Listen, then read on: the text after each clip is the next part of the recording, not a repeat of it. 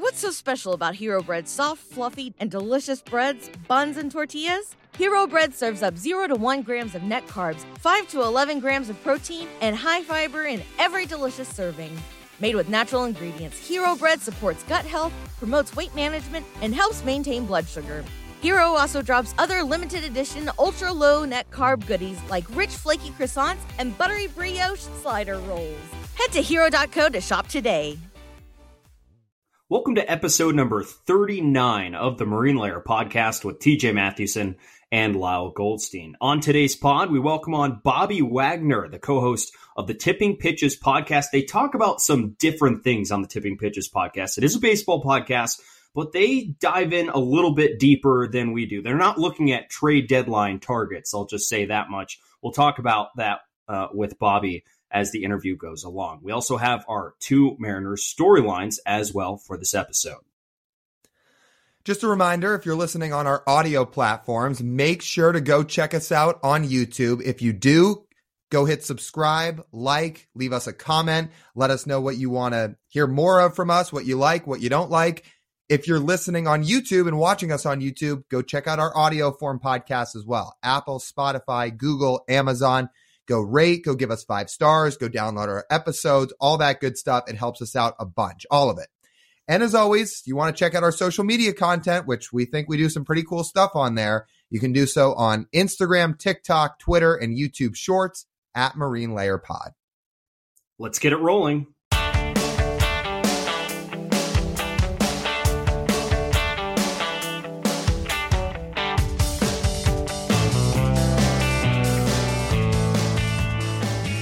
And we welcome you to this episode of the Marine Layer podcast, part of the Just Baseball Podcast Network, recording here on Monday, July 17th.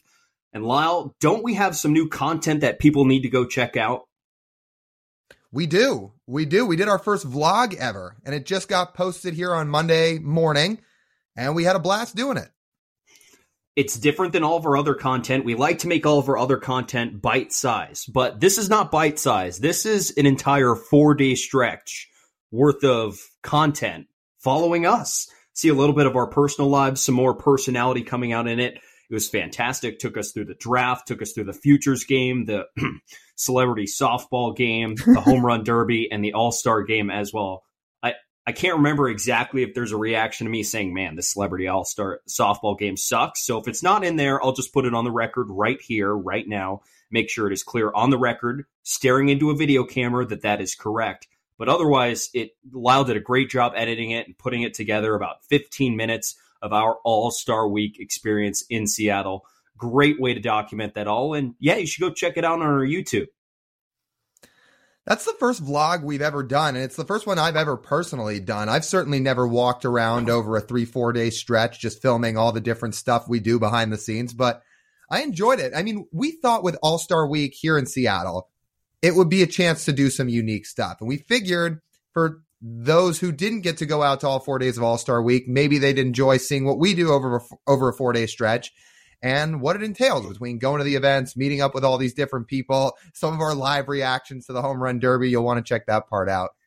Yeah, it was fun. And if there's other events that we have the chance to vlog going forward, I think we should keep doing it because I think it was a cool little behind the scenes piece of content we did. Quick question for you. Did you edit out our trip to Starbucks? Yeah, like I'd ever step foot in a Starbucks. That is in the vlog. I can tell you that. TJ early on is like, so we making a trip to Starbucks? I said, I did suggest it. I'm sorry, but I'm boycotting Starbucks like forever. There was a Starbucks in the MLB Play Ballpark Convention Center in the right next to Lumen Field. We could have gone. It was sitting right there. It was tempting. I kept suggesting, like, Lyle, buddy, we're dragging a little bit here. I think we need some more caffeine. And Lyle looked at me dead in the eye and said, absolutely not. It was thankful, though. Gatorade was there giving out some free advertising, doing some marketing of their new energy drink. So whatever amount of caffeine you could possibly get from coffee, they were just giving out free energy drinks every single day. So I'm like, okay. I'm not a caffeine drinker at all, but the rare times that I need it, I opt to go with things like those Gatorade Fast Twitch drinks, which we drank a few of throughout that week because we needed it and it was a long week. but I'm not drinking coffee. Or, well, let's put it like this. I'm not drinking Starbucks coffee ever. If you're a true Seattleite, you don't drink Starbucks. Go buy your coffee. Go purchase it at a local coffee shop. Go support your local businesses. Do not go to Starbucks. Just like you support this local business right here with the two of us. It means a lot. I will say, though, despite the amount of caffeine those fast switches had in them, nothing really tops the amount of jitters I get from cold brew. I don't know what it is. Not Starbucks cold brew. There's a place here in Corvallis. Their cold brew, I'll drink it at like noon, and I'll be laying in bed. It's like 12:30, and I'm still like, ooh, I could go for a run right now. This is jittery. And no other cup of coffee or even energy drink that I would drink at that time has done that. But somehow that has. But otherwise, caffeine did power the weekend. It did power the vlog, especially through those last couple of days. It was warm. It was fun. We really enjoyed a whole bunch of it. If we go back and relive it again, I mean, going back to that derby would be kind of fun, I would say. So getting another All-Star game soon there, Mariners. That'd be great. Or we just need to find more things to vlog, which hopefully we have the chance to do some more cool things like that, even if it's not an All-Star week, to go vlog moving forward. Hey, I mean, if things go right, maybe we can start going to all the All-Star games even that aren't in Seattle one day, and then we can vlog all that stuff and, again, find other things to vlog in between that time, too. That would be even more fun, because you know what coffee shops are in the airports? Sadly, Starbucks. Yeah. Well, hopefully we go somewhere with the Dunkin' Donuts, because Dunkin' Donuts is like up here and Starbucks is down here somewhere, down below. I'm pointing straight down if you're listening on podcast. Way down there on the floor. Dunkin' Donuts is up here. Let's go find somewhere with the Dunkin'. Let me put this on record. If the Sonics do one day come back, I will consider purchasing Starbucks. Until then, absolutely not. Now, what about the suggested rumor that we saw floated out there the other day that the Oklahoma City Thunder moved back from Oklahoma City to Seattle because they're not selling enough tickets in OKC, and Howard Schultz has to sell them back? Well, he already did sell them, but Clay Bennett and company sell them back to Seattle. And is everything back? No. Are we gonna go pop the champagne at Starbucks? Oh, I might pop champagne, but I'm not just running back to Starbucks, because guess what? For 20 years, they haven't been here. Yeah, it's going to take a lot to win me over to go back to Starbucks. And the non-starter is the Sonics coming back. Like, that is a must if I'm even going to consider it. That's fair. That's fair. And we hold out. We hold out. It's going to happen eventually. It'll probably happen within the next 10 years. And there will be some champagne. I've already got it on ice. Let's just hope it doesn't freeze before that point happens. Okay, enough doodling around, Lyle. Let's get to our Mariners storylines. Up first, I'm going to present you. We're each going to present a potential trade figure with the deadline looming a couple weeks from now. Two different types of candidates that Lyle and I each have picked out here, but I think these are going to be interesting to dive into and look at. And of course, we don't even know if the Mariners are buyers yet, but we are forecasting if they are actually going to buy, here is something they could potentially target. Here's a name that I'm going to throw at you, Lyle. Let me know what you think of this. Jeimer Candelario, hope I pronounced that right, of the Nationals, a third baseman. I do like the player. I don't love the fact that he is a rental and you'd probably only get 2 months of him. That doesn't feel like the type of trade Jerry Dipoto usually makes. You're right, and that's what I thought while doing this research. This is probably a last-ditch effort, but let's imagine the playoff field.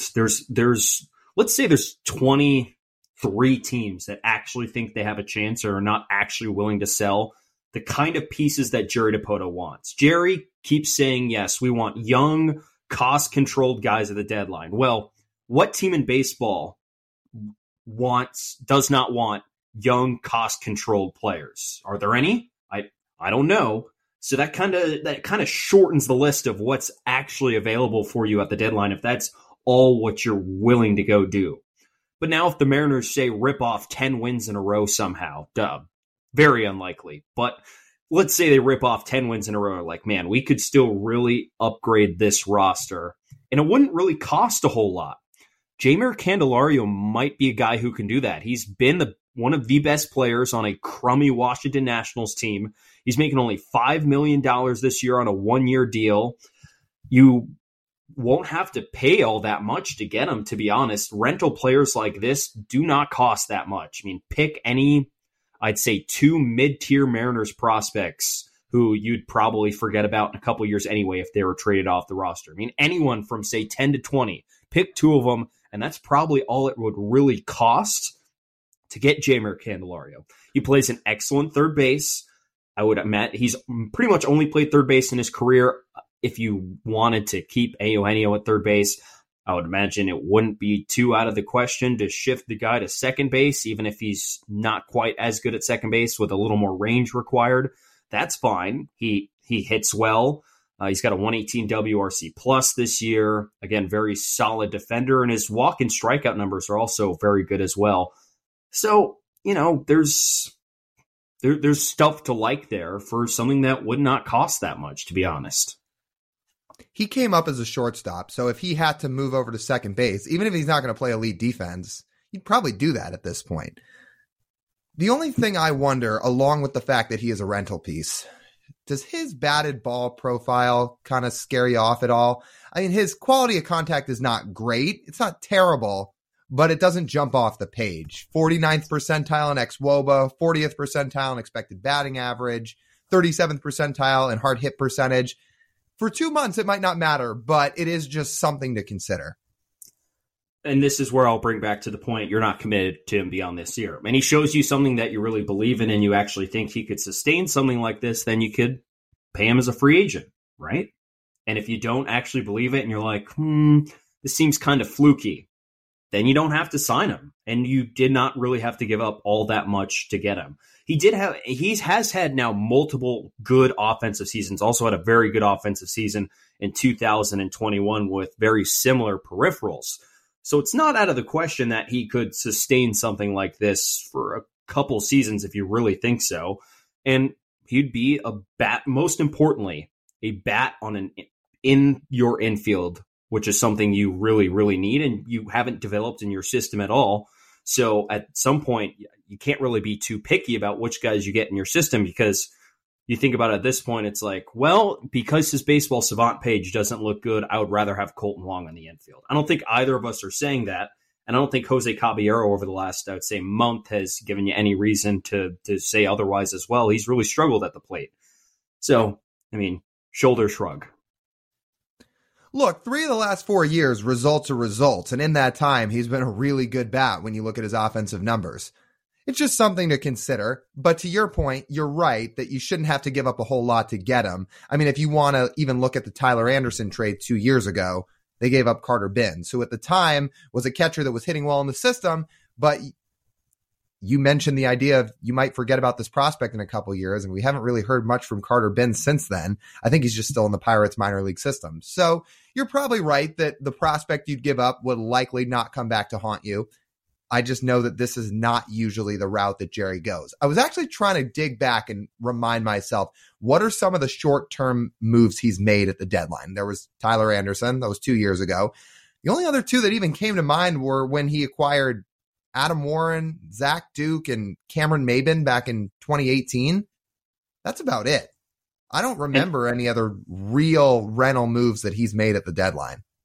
And say if they had a little more budget in 2018, I think they might have swung a little bit larger, but I remember that 2018 had a couple things working against them. 1, thin farm system. B, we know on the record, Ryan Divish said that they could not add anything else at the deadline because they didn't have any payroll to add. They were maxed out when it came to payroll flexibility and budget for the season, so they couldn't add any of that. So that's what Jerry ended up doing.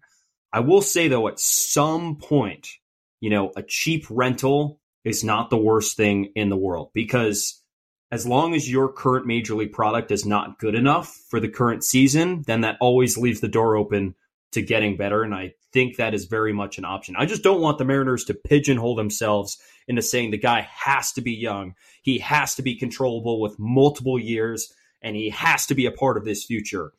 Because if the Mariners think this kind of guy would want to be part of their future, maybe the team that already has them also thinks they might be part of their future because they are young, controllable, and projectable for the future. It's just kind of a corner that you back yourself into where you might end up overpaying for somebody who might not actually make your team that much better this season. And if you're going to buy, isn't that the whole point? It is. And maybe that's the route they go. Also, do you like letters or numbers better? Because you just went 1 and then B there for your 2 reasons. So which one do you like better? Do you want numbers or letters? Numbers. Okay. That reminded me of that scene in Home Alone where the older brother's like, 1, I'm not lucky. 2, we have security. Or he says, no, A, I'm not lucky. 2, we have security. And D, we live in a boring neighborhood. So you're taking a page right out of the book. That sounds like something I would do. Sometimes I just lose track of thoughts. This is what happens when I don't get enough coffee in the day. I don't. Maybe I need to get some on the way to work. Got a little bit of a late-ish night tonight, so I need some energy to keep me rolling. You feeling headache? You feeling headaches right now? No. I had my 1 cup of coffee at breakfast at about 10 o'clock. It was delicious. It was great. I recommend it to everybody. It's part of a routine. It gives you something to look forward to every morning. I mean, who just wants to drink water when you wake up in the morning? Not me. Water's good, but you ever had a nice cup of coffee? I mean, I don't know if I can relate much. Well, sorry, you're missing out. Well, that's up for debate. You know what the two of us can relate on?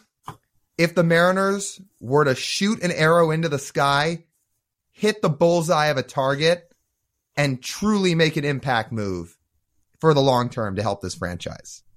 How about that guy that plays third base for the Cardinals? Would anybody here be interested in Nolan Arenado besides me? Yes? No? Maybe? That sounds good to me. I am curious, though. You did mention Candelario's batted ball profile. You look at Nolan's, it's not that much different, to be honest. In fact, it might be better.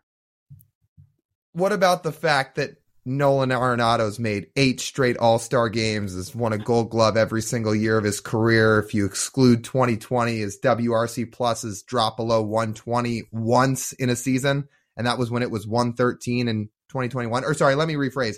Once in a season since 2015, and that was when it was at 113 in 2021. Well, so notice how I just said baseball savant page. I think that's mostly what I said if we're talking about batted ball profile. However, career accolades are also great. And the other fact that he's under contract for 4 more years after this season. He's kind of old, though. He's getting up there.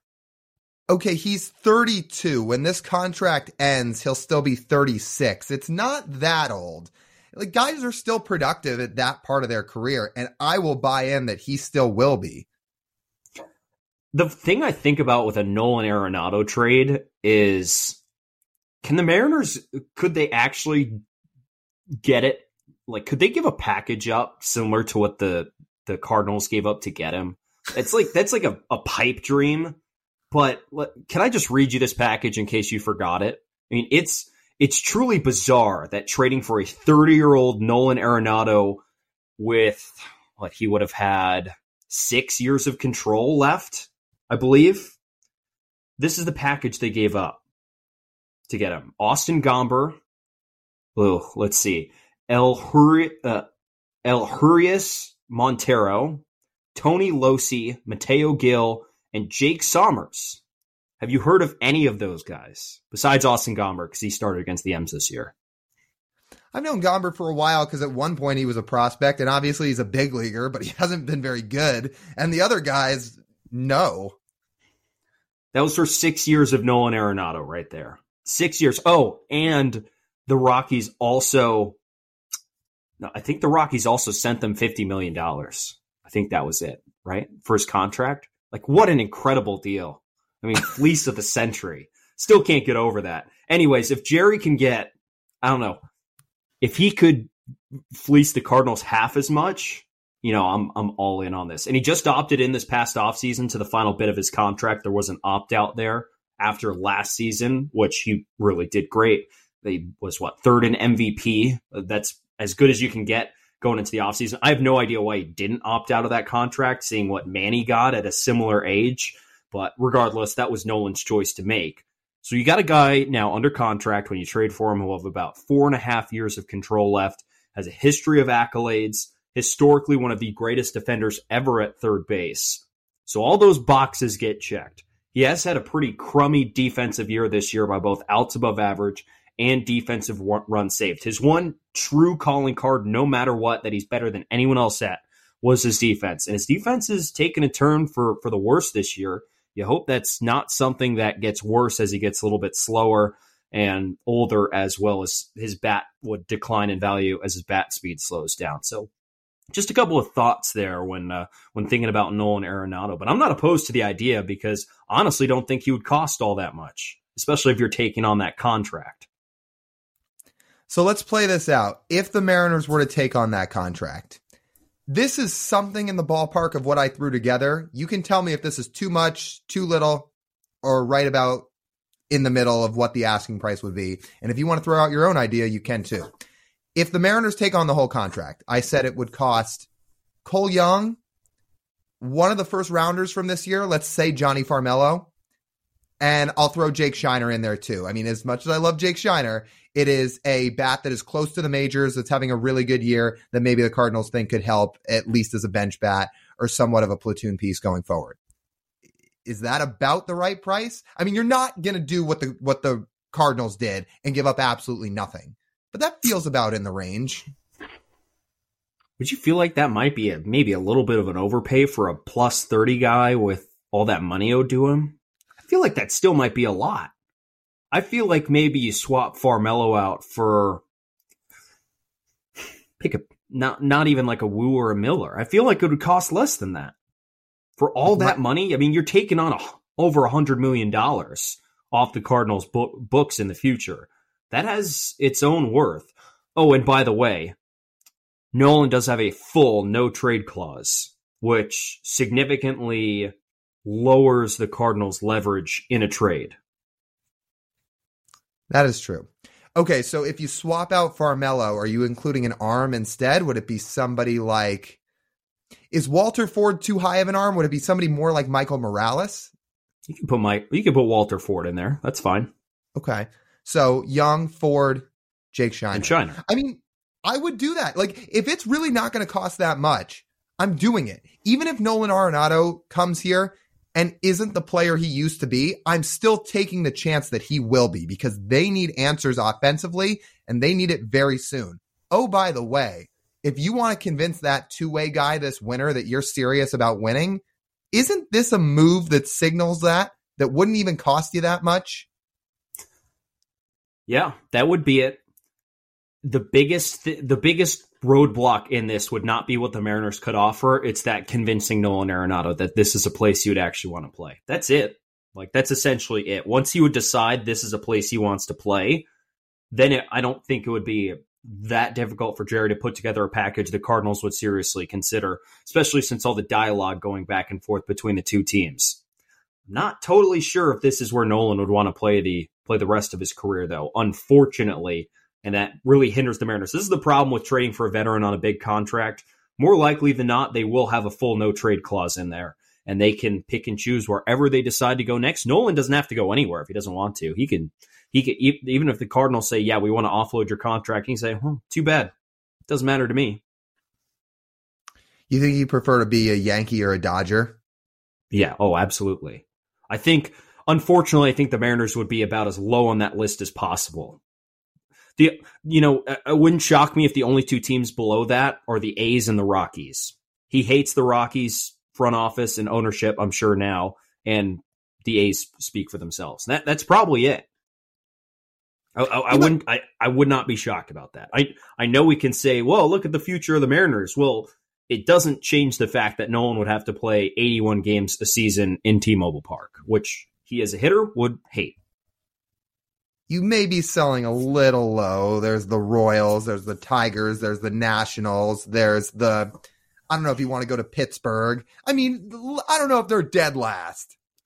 I'm saying the park plays a bigger factor than all the futures of those other teams you just mentioned. That's essentially one of the biggest things. And that's why we've already talked about this. This is such a tired argument, but it is true. Guys do not like hitting in that park. They do not. And the results speak for themselves. Unfortunately, as unfortunate as it is a reality. So you're somehow going to have to convince Nolan Arenado that playing 81 games a season in T-Mobile Park is worth it. Well, I'll leave that to Jerry, because if he can somehow pull that trade off, that is a massive swing for this team, because I still believe that he has plenty of juice left in the tank, and I would be ecstatic to see him here. So I'm going to keep my fingers crossed that they're cooking up something like that, because this team, both right now and going forward, could really use it.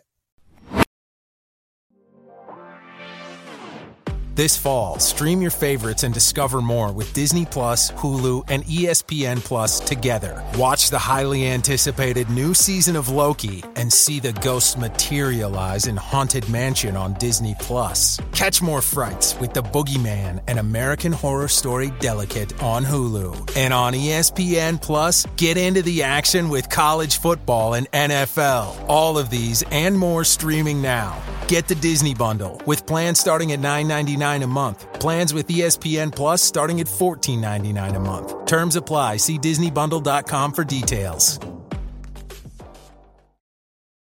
With that being said, for the guys they do have on the roster for this year, some of them need to step up in the second half. So for the second part of this for the second Mariners storyline, we're going to highlight one player each that we think needs to. And we're going to say sans Julio Rodriguez. I think it's pretty much unanimous that everybody knows for the Mariners to go where they want to go, Julio has to be Julio. So we're going to pick somebody else to highlight and say, the Mariners need more. The Mariners need more from this guy. So who's on your list? It's funny you said that sentence. I literally had that thing right underneath my player. I said, note, that excludes the obvious answer of Julio. Like, yes, no shit. Julio needs to play better. We all agree on that. It's Ty France. Lau, would you like to tell the folks who have not looked it up what Ty France's WRC plus in July is? I'm sure most people know he's struggling, but you probably wouldn't guess it. It is 7. You heard that right. His WRC plus in the month of July, as we sit here on Monday afternoon, July 17th, is 7. 93% below league average. It is really tough to stare at. As a first baseman, which, first basemen are supposed to hit. If you look at his last month, we put the sample size a little bigger. It's 44. And for a guy who doesn't strike out in that span, he's striking out 25% of the time. He's not slugging at all. His defense is still fine at first base, but at this point, if you don't hit as a first baseman, it really doesn't matter how good your defense is at first. You look at among first basemen, he is 19th among all first basemen in WRC+. He's sandwiched between Tristan Casas?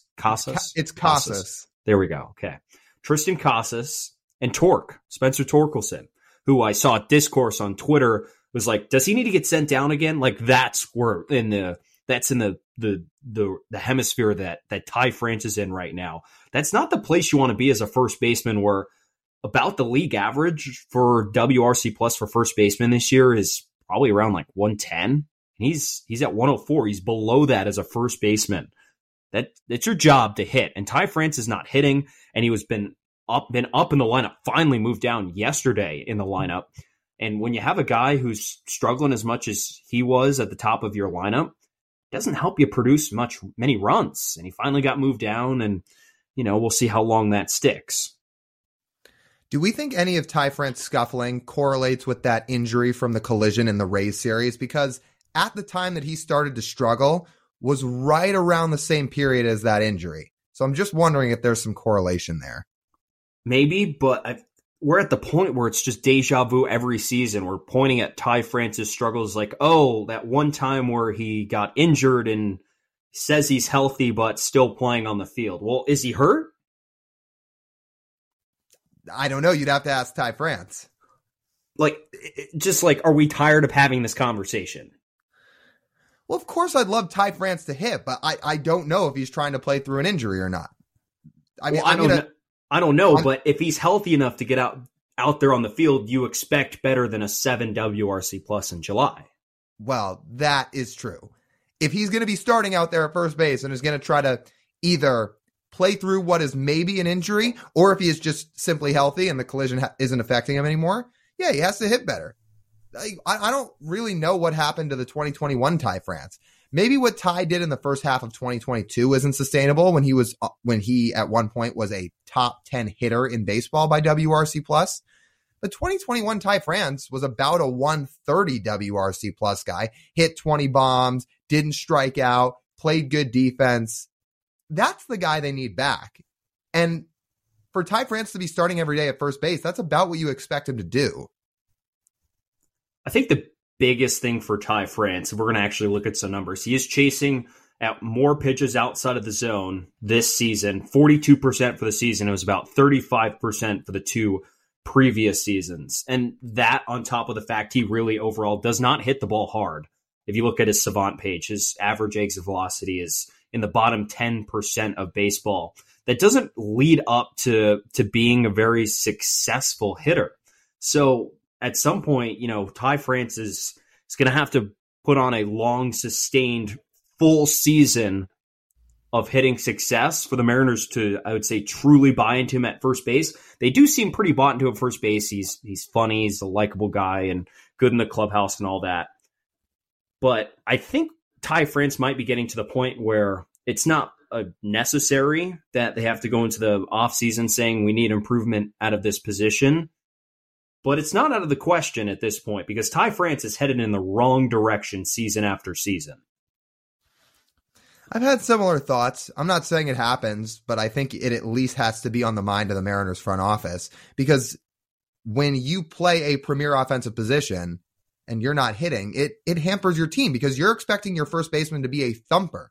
And even if Ty France is never going to be a 40-homer guy, you still need him to be, again, more like what he was in 2021. And if the Mariners front office, the analytics team, the coaching staff, whoever else does not internally believe that he's going to get back to that, then maybe it is worth looking outside the organization come this offseason.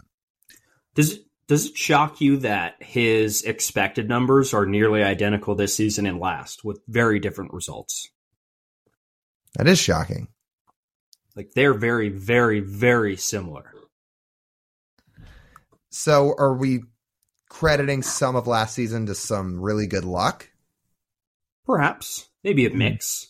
I would say a mix. Maybe some bad luck potentially this season. Although this season, again, as I already mentioned, he's chasing too much, right? This is a guy who's not supposed to strike out and walk maybe a bit, but he's the worst thing about this stretch is that he's chasing a lot, he's striking out way too much, and not walking at all on top of not hitting the ball hard. That's the worst profile you could possibly have. That's a profile that gets you sent down to the minor leagues if you don't correct it. I thought I'd just put this in context before we move on to our next guy that needs to perform better in the second half. What were we expecting Ty France to be hitter-wise on this roster at the beginning of the season? The second or third best hitter? Julio 1, either Teoscar or Ty 2 on the other 3. Is that right?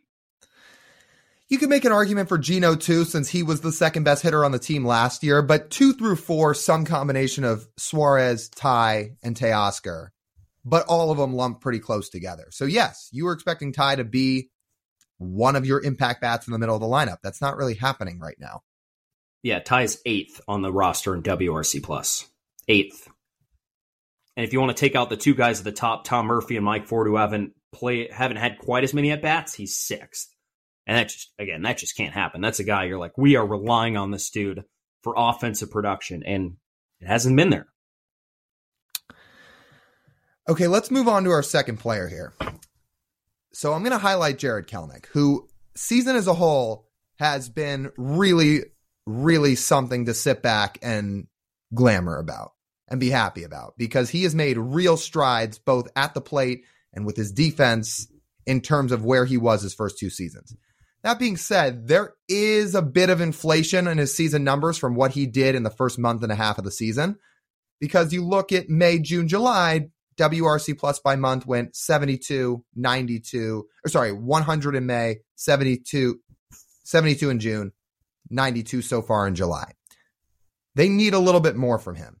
I'm not saying he has to go back and do what he was doing in April, where he was the only hitter on the team. He was lighting the entire league on fire and was OPSing close to 1,200. That's not sustainable.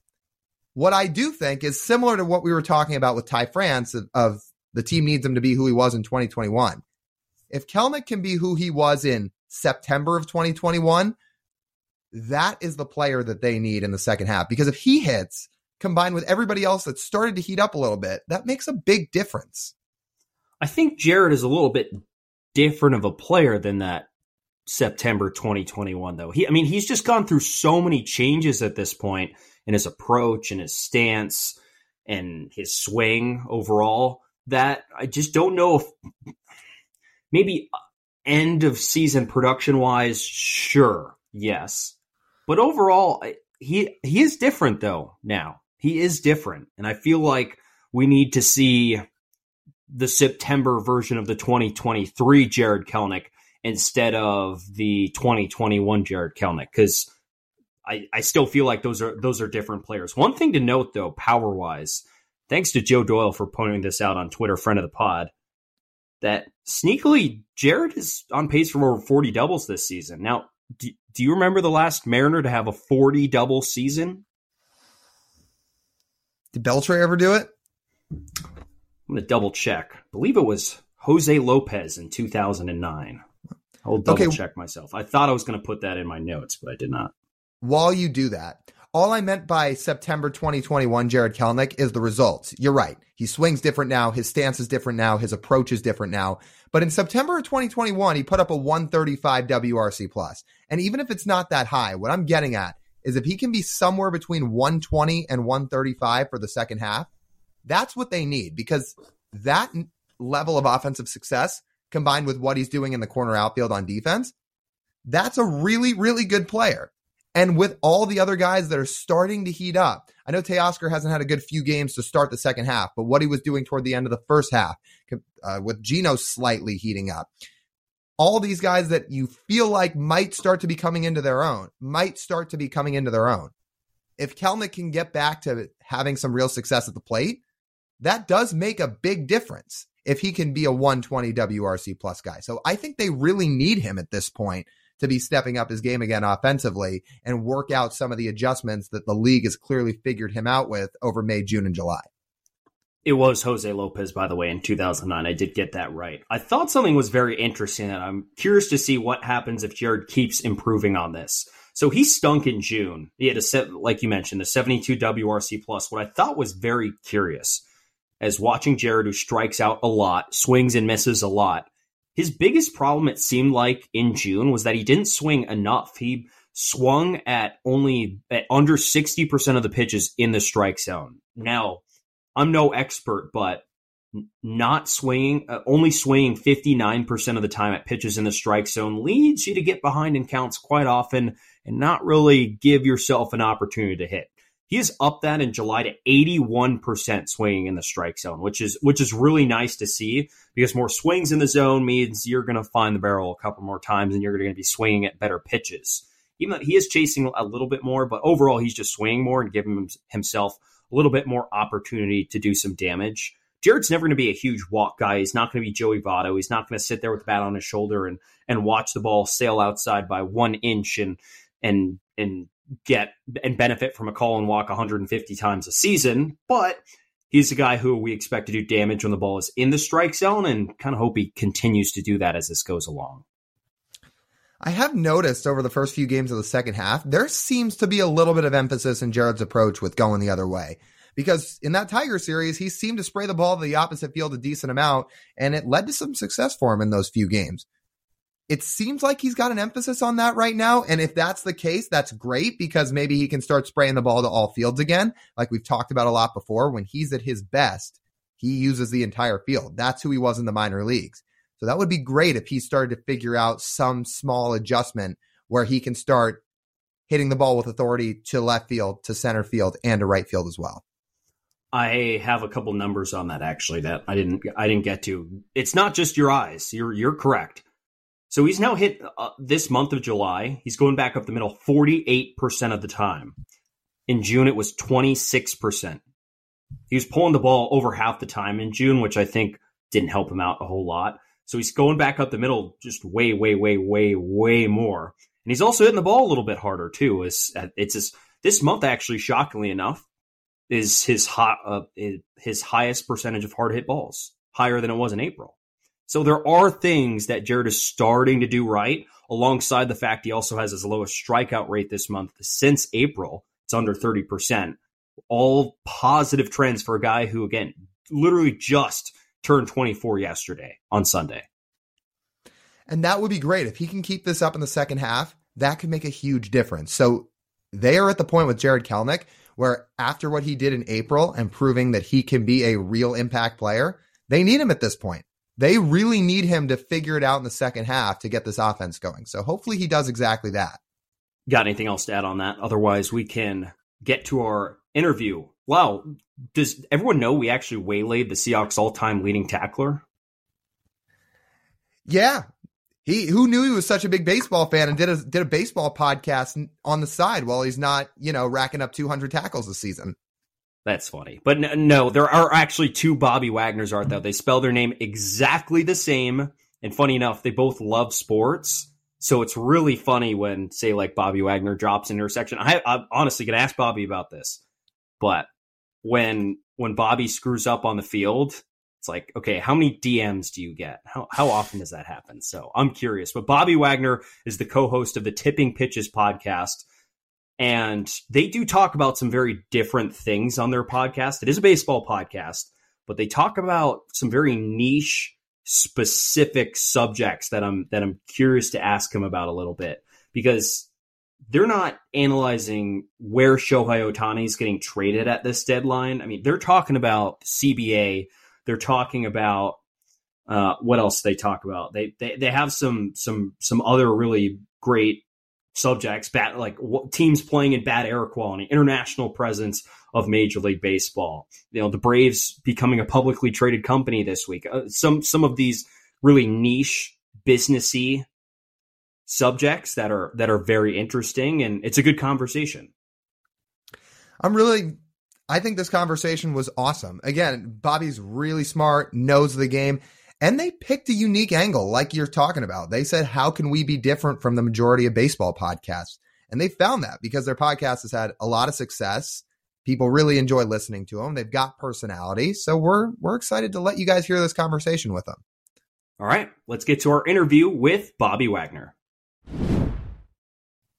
All right, we've got Bobby Wagner on, co-host of the Tipping Pitches podcast. Bobby, I feel like I have to start with this. Just to clarify, because we are a Pacific Northwest podcast, you're not that Bobby Wagner, right? I am not that Bobby Wagner, despite the fact that many fans, many media outlets, maybe NBC Sports Northwest has tagged me as that Bobby Wagner over the years. Every once in a while, it's funny, I'll get like a tweet from someone who's like, oh, my kid really wants to meet you. And I'm like, you should probably tag this other Bobby Wagner. Like, I feel a little bad, so I'll reply to them. But for the most part, I just ignore it or whatever, because I understand it's very easy to confuse us. We have the exact same name. How many times a year is it? Like 3 Sundays a year, you get someone that just replies to your tweet and says, "Yeah, you suck." It's usually not you suck because he's a well-liked player, Mm-hmm. but it's anytime he does something really big. So if he's about to sign with a new team, or when he came back to Seattle, I got a whole string of tweets. But then for 360 days a year, it's nothing. And then for 5 days a year, it's 35 tweets in a row. So I thought of this hypothetical, say one Bobby Wagner lines up on the 10-yard line with the football, and other Bobby Wagner stands on the goal line trying to tackle you. You have the entire field. Is Bobby Wagner scoring a touchdown? No, I don't think so. I think Bobby Wagner is probably breaking a leg in that scenario, but maybe not. I don't know. It depends how far you give me of a head start. How long has this been going on? Is it since the time he entered the league, or is it just the last 4 to 5 years? It's mostly since I joined the media world, really, because I did not have any presence online, any meaningful presence online before that. And so I would say it was from the time I got verified on Twitter, because when people saw the verified check mark, they would just assume that the person named Bobby Wagner had a check mark next to his name was the right one. They didn't think about anything else. And then now I don't think either of us are verified anymore under the new Twitter rules. And so I think it actually happens less because of that. But, I have a decent amount of followers on Twitter now, which seems like a silly thing to say because it's basically dying on the vine. But it still happens from time to time. So probably like the last 4 years or so. Yeah. Well, this Bobby Wagner that we have on right now, you co-host a podcast called Tipping Pitches, which is a baseball podcast, but it's very unique. You're not going to hear the two of you and Alex Baisley, your co-host, breaking down pitches or stats or games. You break down topics that are very, very unique and most baseball podcasts don't talk about. So you've been doing it for 5 to 6 years now, and it's had a lot of traction and success so far. So what drove you guys to kickstart this podcast? Yeah, I mean, it's interesting. We didn't always know what it was going to be like. Like, it started when we were in our senior year of college. We were both doing stuff at the radio station, and we had kind of this auxiliary studio that was open on weekends and on evenings and stuff that no one was using. And Alex and I were living together.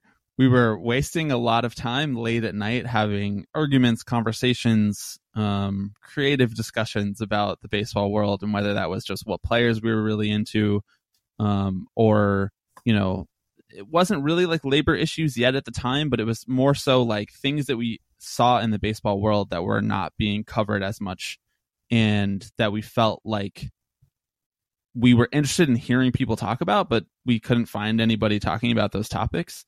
And at the beginning, it kind of was like a blend of, platforming players that we were really into and talking about their personalities and talking about our relationship to the like pop culture of the game.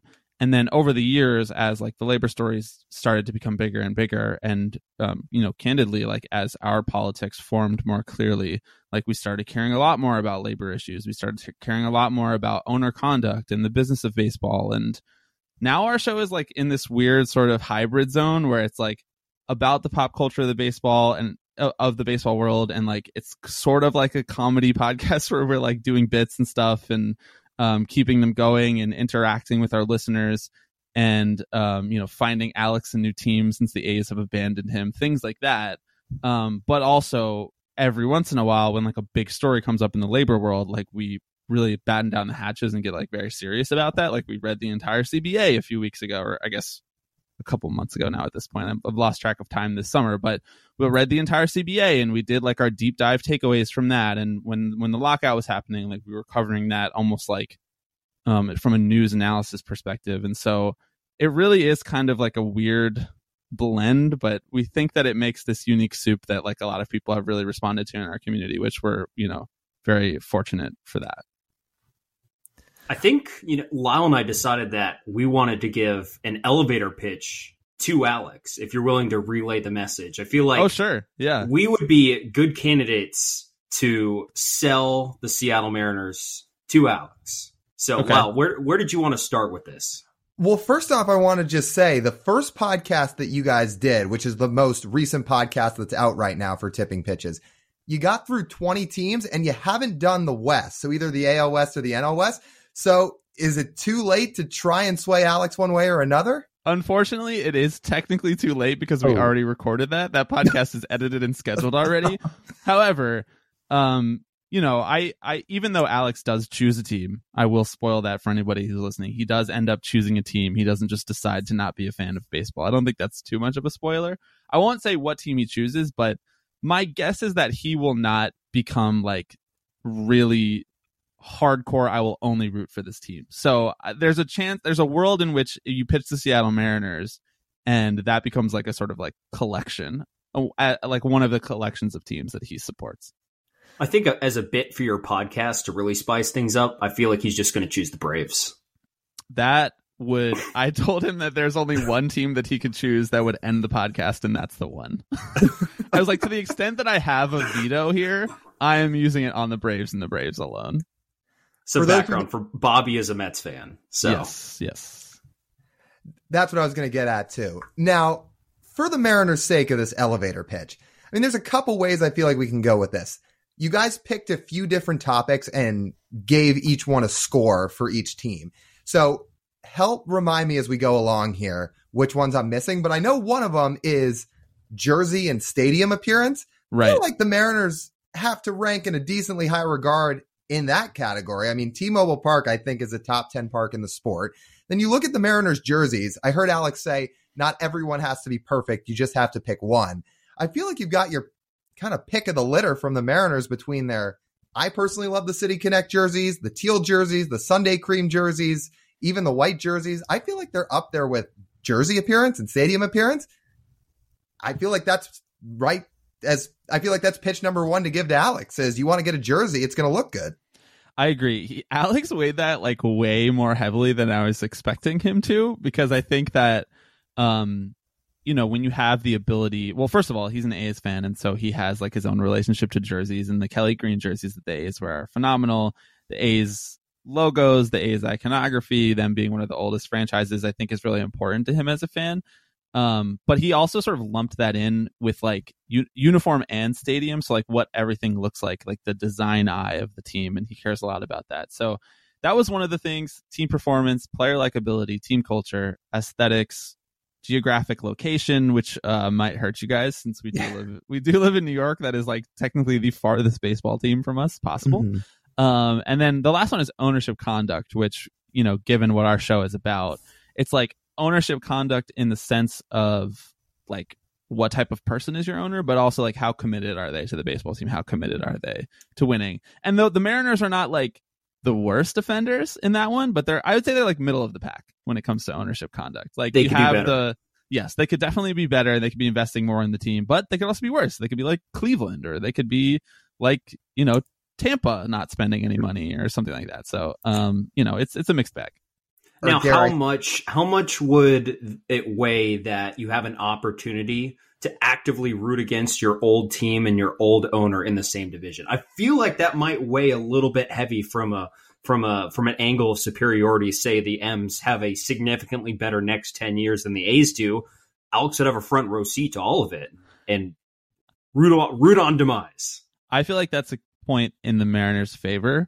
It was interesting also for this podcast episode that we did, where we attempted to do this all in one episode, and it just became way too long. Like in retrospect, there was no way we were going to be able to fit this into one episode without it being 3.5 hours. But we had listeners of the show call in and make the pitch to our voicemail, and we played a lot of those. A lot of people wrote emails, and I read a lot of those on the air. And it was so interesting how some people were like, this new team might remind you of being an A's fan. You know, it might feel similar to being an A's fan. Like they might let you down in the same way that the A's did. And then other people were like going the opposite direction, where it was like, oh, you could not find a way to get further away from the A's. And so the Mariners is funny because like they are a very different franchise than the A's, even though they are in the AL West. And he would get to at least, you know, occasionally watch the A's lose in Las Vegas, since they're going to be bad there for the first however many years. I don't know. It seems like forever with how bad that roster is and how, you know, depleted that franchise seems, and how terrible the owner is, of course. But he also was like, do I really want to sign up again to be a fan of a West Coast baseball team now that I live on the East Coast again? Like, do I want to stay up till 1:30 every night? And I'm like, you and I both know that you're going to do that either way, whether or not you're rooting for the Mariners or whether you choose, you know, whoever. It doesn't really matter. Like, you're going to be up that late at night anyway. It might be even better for you to have a team that you feel strongly about to watch. Well, you talk about the farm system and you talk about player likability. How's this as a sales pitch? If he jumps on the Mariners bandwagon now, he could be a fan before they sign Shohei Ohtani, and then nobody can call him a bandwagon. That's exactly right. I told him when we did record the AL West section and we went through the Angels, I guess this is another spoiler too, but he does not choose the Angels, to no one's surprise. Like, he's not signing up to be a fan of an Artie Moreno owned team. When we were going through the Angels, one of the things that I did was I wrote down all of the players that I considered notable that are on the roster now, and that are also, you know, top prospects who haven't debuted yet. And for the Angels, it was like Mike Trout, Shohei Ohtani, Mickey Moniak, and then a couple interesting pitchers, and, you know, a couple interesting prospects who haven't really panned out so far. And he was like, first of all, precipitous drop off. Second of all, one of those players likely will not be there next year. So we could probably just move on from the Angels. But, that's a very compelling case that it seems like the Mariners are one of the teams to be like in the race for Ohtani. It would be really tough if like he chose to be a fan of a team because he thought Ohtani was going to go there and then they didn't. And now it's just like, you're stuck with this for the next 50 years. But I guess it's better than choosing to stay with the A's where we know Ohtani definitely will not go. Neither will any other star. At the very least, though, there's the safety net of having Julio there instead. So exactly, you try and anticipate Ohtani's move, doesn't choose it. Oh well, damn, we're stuck with Julio Rodriguez. Ooh, quite a consolation damn prize. Julio Rodriguez, yes. Have you seen that Tungsten Arm O'Doyle tweet, by the way? I mean, yes. It's on Twitter all the time. Okay, I figured the answer was yes, but as we were sitting there talking about the Angels, I figured I just had to bring it up because I feel like I see it all the time now, especially with all these games that they lose where Ohtani's just going off, and even when Trout's going off when he's healthy. So I just figured, how much has that tweet gotten into the Twitter world out in your world in New York? Definitely. They are a uniquely cursed franchise, the Angels. It's so funny because you asked what the show is about, and it's sometimes hard to describe because we talk about such varied topics and we don't talk about like the sort of quote unquote red meat topics that you would typically expect in the media world. But our show is also kind of about like stuff like that, like the unique curses of each franchise, the fan experience of each franchise, how much we have in common with other fan bases, where we vary with other fan bases. So I look at a team like the Angels and I'm like, wow, it feels a lot like being a Mets fan. When I lived in Los Angeles for almost 4 years when I first started working for The Ringer, and I was like, a team that is weirdly dysfunctional for some reason. Now we share a GM. Like our GM used to be their GM. They spend money pretty well. Like up with the top 10 teams in the league, and it seems like it never goes anywhere, and it seems like they never have any prospects. But of course, being a Mets fan and being an Angels fan are such uniquely different experiences, but there's so much overlap in that Venn diagram. And so that's kind of like a little bit what our show is about too. Like the like cultural canon of like what the baseball world is like. While we're here on the subject of Ohtani, I thought this would be a good transition. The one sort of idea I had to ask you when you were going to come on here in relation to your podcast would be ask about Shohei. He was the topic of All-Star Week.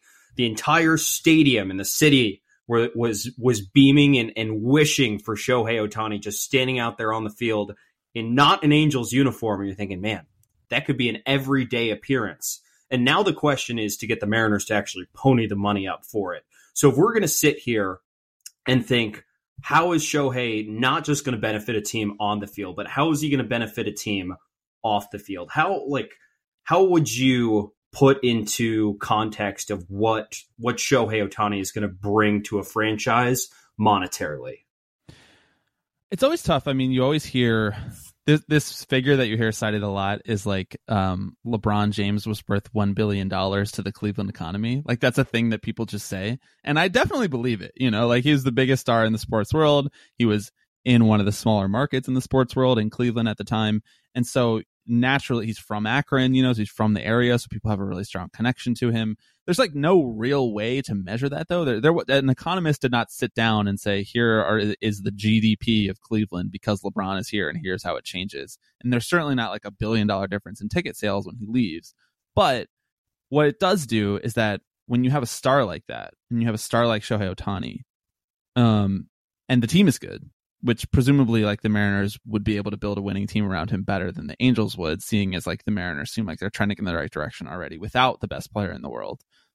If you are good and you have that level of a star, you are suddenly like the center of the baseball world. And I don't really know what the center of the baseball world is right now. Like some people would say it's like New York or LA because those are the biggest markets and those are the teams that spend the most and those are the teams that get the most attention and eyeballs. And that's where Sunday Night Baseball goes to most often. And, markets like Boston and that sort of thing.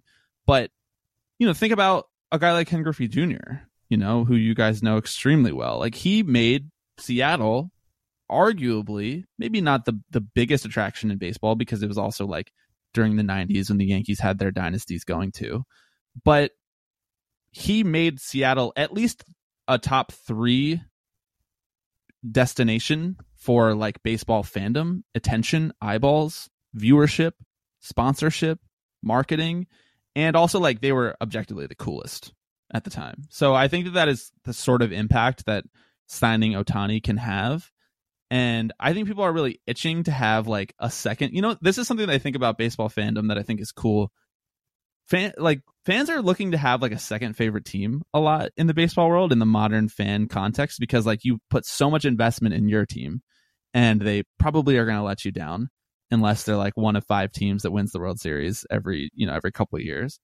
And so you want to have like the second team that you think is like really cool and fun to root for without like the baggage of like the negativity of your own fan base. And so I think the Mariners would be that like no holds barred for every other fan base if they signed Ohtani, which is huge. That's a huge marketing opportunity for a franchise. I agree, but I went and I dug into the Angels numbers a little bit, and I thought some of these numbers were fascinating. There are some that directly show that Shohei brought an increase in tickets, but fun fact for both of you, I don't know if you guys realize this, the Angels increased their average ticket sales per game from 2017 before he signed to 2018 after he signed by 8 tickets. That's it. Which I thought was, I chuckled a little bit about that because that seems like a very Angels thing. They were drawing pretty well before he came there, and they continued to draw well after. And funny enough, as soon as he's gotten to this tier of player where he's been the best player maybe we've ever seen, their attendance has actually gone down and has trended down over the last couple of years, which is a very hilarious thing to think about. It's interesting. Like, I wonder what those numbers look like when Ohtani pitches versus when he's not pitching. And the other thing is that stadium, it's not, I don't know if you guys have ever been to that. It's not like one time. It's not bad, but it feels sort of like fake. There's like the fake rocks in the outfield. It's in Orange County. It's not really in LA, but they say it's in LA. And so it's kind of hard to get to unless you live in Anaheim already or you live nearby in Orange County. And so it's not like the most exciting place to go see a ball game. I don't mean to like shade Angels fans. I think they probably feel this way as well. And like Angels fans dislike Artie Moreno as much as the next guy. So the other thing is that the Angels are like one of the biggest teams internationally just from Ohtani being on their team. And the Mariners are already up there as well because of their long history with Ichiro. And so I think that if you brought in a guy like Ohtani, you're on the West Coast already, like you suddenly have like a huge market share in Asia of fans. And, we saw in the World Baseball Classic last year, like the World Baseball Classic final is the most watched baseball game of all time, more than any other World Series game. Like that's a crazy statistic to me. And if you combine a guy like Ohtani and then like the hometown hero who is already there in Julio, like that, there's a lot of cachet there. There's a lot going on. So for those ticket sales numbers, Bobby actually found some from last season. Weekend starts average up 5% from normal, and then weekdays up 18% per normal. That's pretty significant, especially for those weekdays. Mariners do not draw well during the week at all. They've had trouble for years getting people in the door without promotions during the week. So that would be something in and of itself. And another thing I thought was fascinating that you honestly don't even think of, and people knew about this when Ichiro came over and he was such a sensation while he was here in Seattle, that there are almost 50 media members from Japan that cover Shohei Ohtani every single day from Los Angeles. And they are covering him exclusively to promote him, like you mentioned, back to Japan, a country of 125 million people. That's more coverage than you can ever ask for. Yeah, exactly. I mean, and that's just like, that's built in because of the level of superstardom that Ohtani already has. And, on the pod earlier, I think it was earlier this year, we did a fool's errand of an exercise, but it was a fun bit to do on a podcast. We ranked who we thought are the 30 most famous people in the baseball world. So not just current baseball players, but like retired players, people around the game, media members, analysts, whatever, anyone who is still alive who has had some connection to Major League Baseball. Who are the 30 most famous? The A-listers, we called them.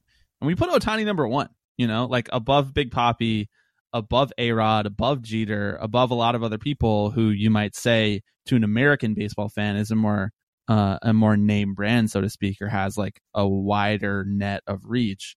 But I just think it's like, it's almost impossible to understand how big Ohtani is internationally. He's like the guy. He's like Michael Jordan. I think we like are underrating that because, we don't have that perspective that the Asian media market is showing to him. Who's number 2? I think it was A-Rod. Wow, yeah. Really? Okay. I get it. A-Rod has more Instagram followers. This is like gnarly, but A-Rod has more Instagram followers than basically everyone else on the list combined.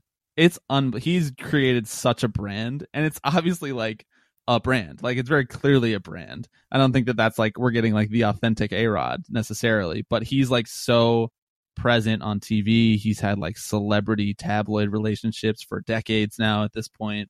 He has his own business. He, has been an analyst on Fox and ESPN, and so it's just he's huge. And it's like we love him on the pod. We don't like necessarily love him the guy, but we love like the idea of A-Rod is so funny to us, and we talk about it all the time. So, who's your second favorite team? I know you mentioned earlier you think a lot of people would have the Mariners be their second favorite team if Ohtani signed there. Do you have one? Well, it was the A's for a long time because of Alex, and so that was like kind of our agreement, like our friendship agreement in terms of fandom, is that I would root for the A's and he would root for the Mets, and it worked out really well because like they were never really like rivals to each other, and the A's play on the West Coast and the Mets play on the East Coast for the most part, and so they weren't ever, they're not often like playing at the same time or whatever, or in a playoff race against each other, of course. And now it's not. I mean, obviously, like we're ditching the A's. We're jumping off that, burning building. But I don't know. It rotates. It changes from time to time. I try to find a different team in the AL to be a fan of. Like I don't have anything against the Mariners. I watch them quite a bit. There are mostly teams that I just like don't like because I don't like their owners, or I don't like that they like are cheap or things like that. But like I said, I lived in LA for 4 years. It's weird to say that like the Dodgers are my second favorite team, so to speak, but I went and saw them a lot. And so I have like a sort of unique relationship to the Dodgers that I think I never would have had if I didn't live there. See, I feel like this then exercise is also beneficial to you, where you can rehash. It is. Oh, this might be a good reevaluation.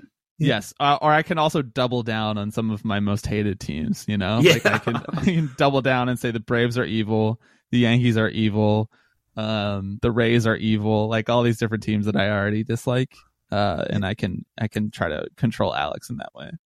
So how would you balance a scenario like this then? We heard the Reds owner, I forget his name, come out at the beginning of the year and essentially say, what else are you going to do in Cincinnati besides come see this? And you think of that and you're like, man, what a dick.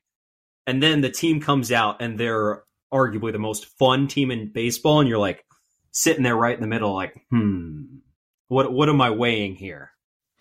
Yeah, so the guy that you're thinking of, his name is Phil Castellini. The owner of the team is named Bob Castellini. He's like not as involved with the team right now. He's much older, and they stink. They are not cool people, and they have a history of like, being kind of in on the team for like 1 year, and then when that doesn't go well, they like fire sale. And so I don't know. I try to balance that personally, as to being like, if the team is still fun, if the team is still interesting, like I can overlook an owner because so many of the owners are kind of odious people and they are clearly in it just to make money, as we saw in the lockout last year.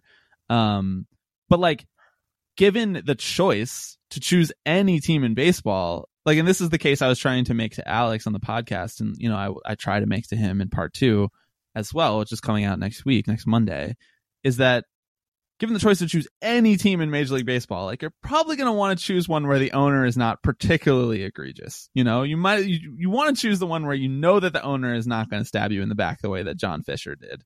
And I don't know that I feel that strongly about Phil Castellini or Bob Castellini or whoever is making those decisions. So it's funny you say that, because the Reds are my second favorite team. Now, I'm no fan of the Castellinis, and watching them say what they said at the start of last year when they said, where are you going to go and what else are you going to do? I'd be mad if I was just a baseball fan in general, let alone a Rays fan. Now, maybe part of this has to do that I spent last season broadcasting minor league baseball games for the Dayton Dragons, which is the Reds high A team, but getting to see Ellie in person for half the year, like I fell in love with watching Ellie. I think the Reds fans are intelligent. I think they care a lot. I think they're passionate, which is why I like them. And also, now that the Mariners and Reds have made all these trades over the last year, there's a lot of Mariners prospects and players that I liked, and I have no ill will toward that I still want to root for, but they're playing in the other leagues, so it's still easy to root for them. So I think the Reds have kind of become my second favorite team in that way, minus the Castellini ownership. Yeah, that makes sense. I mean, if you see Noel V. Marte get called up and he's like sensational, that feels like your guy, you know? But it might hurt a little bit because he's not in the Mariners anymore. But of course, like you got to give up good players to get good players. And I think Luis Castillo is a pretty great player. Right. But I think, honestly, sometimes we get in me and Alex, like in the tipping pitches world, like we get in our heads a little bit too much about owners. Like there is a way to watch baseball and there's a way to just like ignore the owner, experience as much joy as possible. And sometimes, they make it impossible to ignore them. The other thing about the Reds is that, the Castellinis might sell that team. Like you don't know, like they might not own that team for the next 50 years. So if you're a fan, they could sell it to anybody. They could sell it to someone who actually cares. They could sell it to like an owner more like Peter Seidler, who owns the Padres and is in a small market, but invests in that team at the highest level, no matter what the cost might be, because he wants to win. And he actually seems like he cares about building a good baseball team, which seems like a novel concept in MLB these days. So, Bobby, we wanted to do one last thing with you before we wrap this interview up. A couple episodes ago, you and Alex were giving people some advice and tricks and tactics on how to play the Immaculate Grid. And as two people in TJ and I who play it all the time, we would love to pick your brain about it. Okay. So what are some of those tips and tricks? I mean, we listened to a little bit of the podcast, but maybe you can both inform us and inform some of our listeners who I'm sure play as well. Yeah. What angle you like to take on it. So I'm just gonna be honest. I'm not like some of these other people that I see on Twitter, like sharing their grid and having like a 15, a 15 rarity score. But my strategy is usually like, make sure that I actually look at every single grid before I start answering any guys, because if there's a guy that I can put in a place that I consider harder, like I'll put that guy there. And honestly, at this point in my Immaculate Gridding, my strategy is like not to get too cute with it. Otherwise, you might think that, Luis Castillo, the Mets Luis Castillo, played for another team, and you might be wrong about that. And so you might be misremembering like a guy wearing one hat versus a guy wearing a different hat. And so stick to the ones that like for certain at first, and then try to like pull from deeper as you go on. And then the other thing is like the other reason I'm not as good at it as some of these other people that I see is because I just don't remember relief pitchers. And like, if relievers, they've been on 12, all of them have been on like 12 different teams because they all only ever signed 2-year contracts. But I often get like a Mets deep cut one that is really helpful, because I just remember a random time that the Mets signed some dude to like a minor league contract and then called him up 3 days later. I'll only really go for a rarity score if the Mariners are part of the grid. Otherwise, right. Yeah. I mean, I don't get 9 out of 9 often enough where I'm purely chasing a rarity score. And when I end up saying, oh, I'm going to pick this really obscure name, and I look stupid when I pick it wrong and I end up with a 7 of 9, it's like, well, how'd that rarity score look now when you didn't even get it complete? When it added 200 to it. So like the other thing that I do is I try not to rush through it, and I'm like an impatient person, and so sometimes that doesn't really work out. But I'll try to, like, if I get 4 and then I'm like stuck, and there's a guy that I like kind of think might be an answer for one of those other squares, I'll just like not close the tab, but like I'll like leave it alone and then come back to it later, because I'll be the way that my brain works, I'll be like sitting in a podcast recording, and I'll just be like, oh my god, Nate McLouth, I'll do Nate McLouth, like something like that, and then I'll go back to the tab. But I don't know,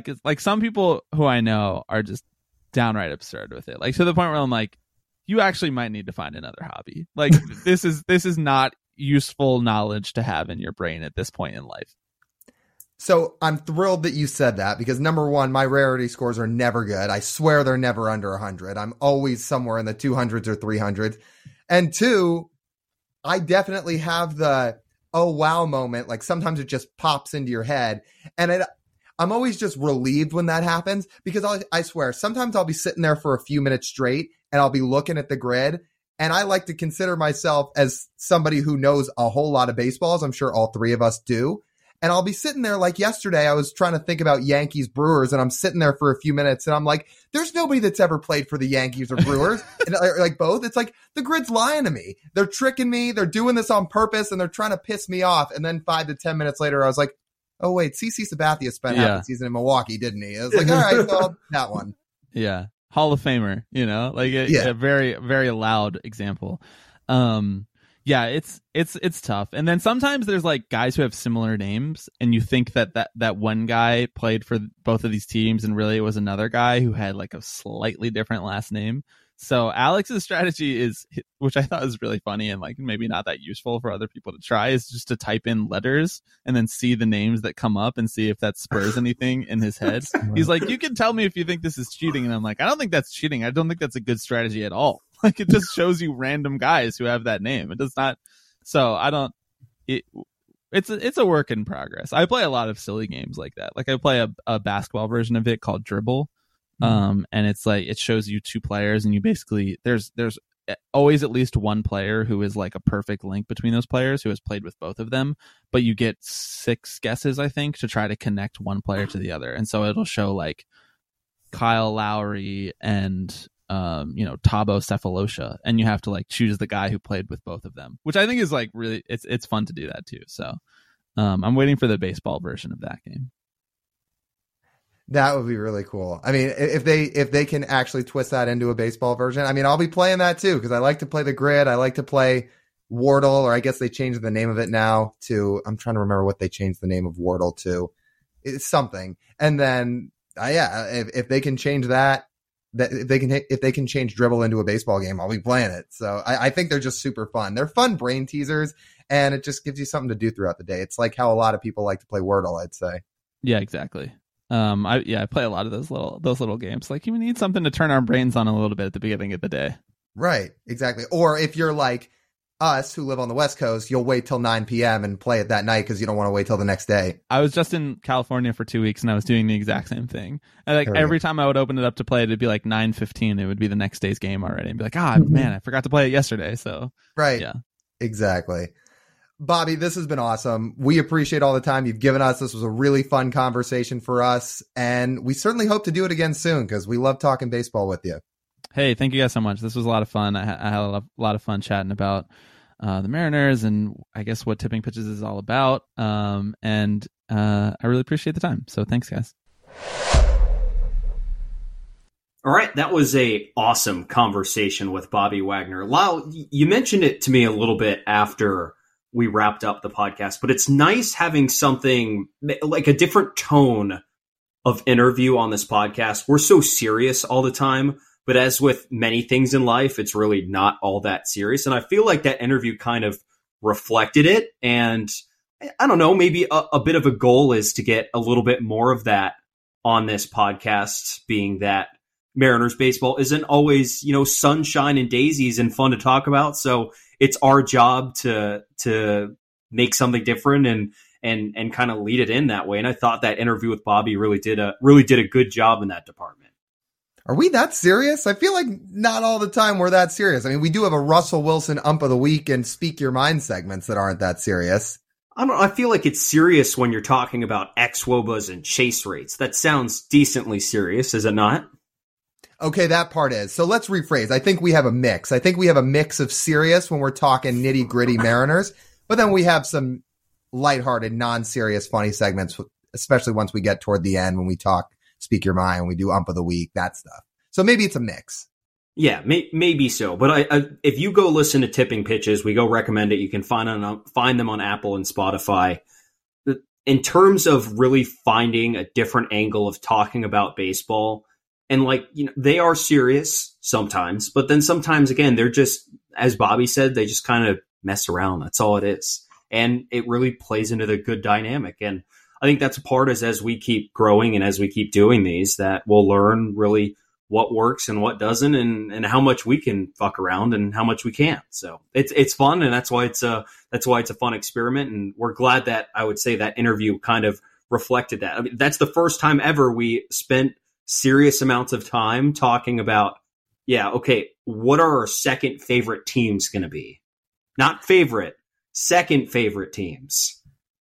Who's yours? You didn't even get to say yours. Oh, I don't think I have one. I think maybe this off season, when the season ends, this discussion might be get a little more serious. Say Shohei decides to sign somewhere else. I mean, then I might need to put in some real work of a team that should balance out my suffering with this current franchise.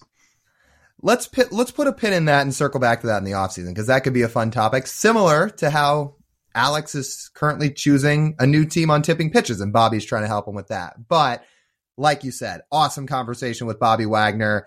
Their podcast is awesome. He was awesome. It was fun to kind of have the lighthearted conversation. It was a very easy flowing conversation. They really know baseball, and they put a unique spin on it. So to kind of go away from our usual type of interview there was a blast. And we hope you guys enjoyed it too. With that, that'll just about wrap up this edition of the Marine Layer podcast. You guys know you want to listen to the full form podcast. You can do so on Apple, Spotify, Google, and Amazon. Go download our episodes. Give us a 5-star review. It helps us immensely. We can't stress that enough. Hopefully you're enjoying those podcasts. If you do, make sure to give it a 5-star review. And if you want the full video podcast, go watch us on YouTube too. Go subscribe, like, comment. We put a lot of effort into the video form podcast, so go check that out. And on social media, as always, Instagram, TikTok, Twitter, YouTube Shorts, @MarineLayerPod. For TJ Mathewson, this is Lyle Goldstein. As always, we thank you guys for tuning in. We'll talk to you soon.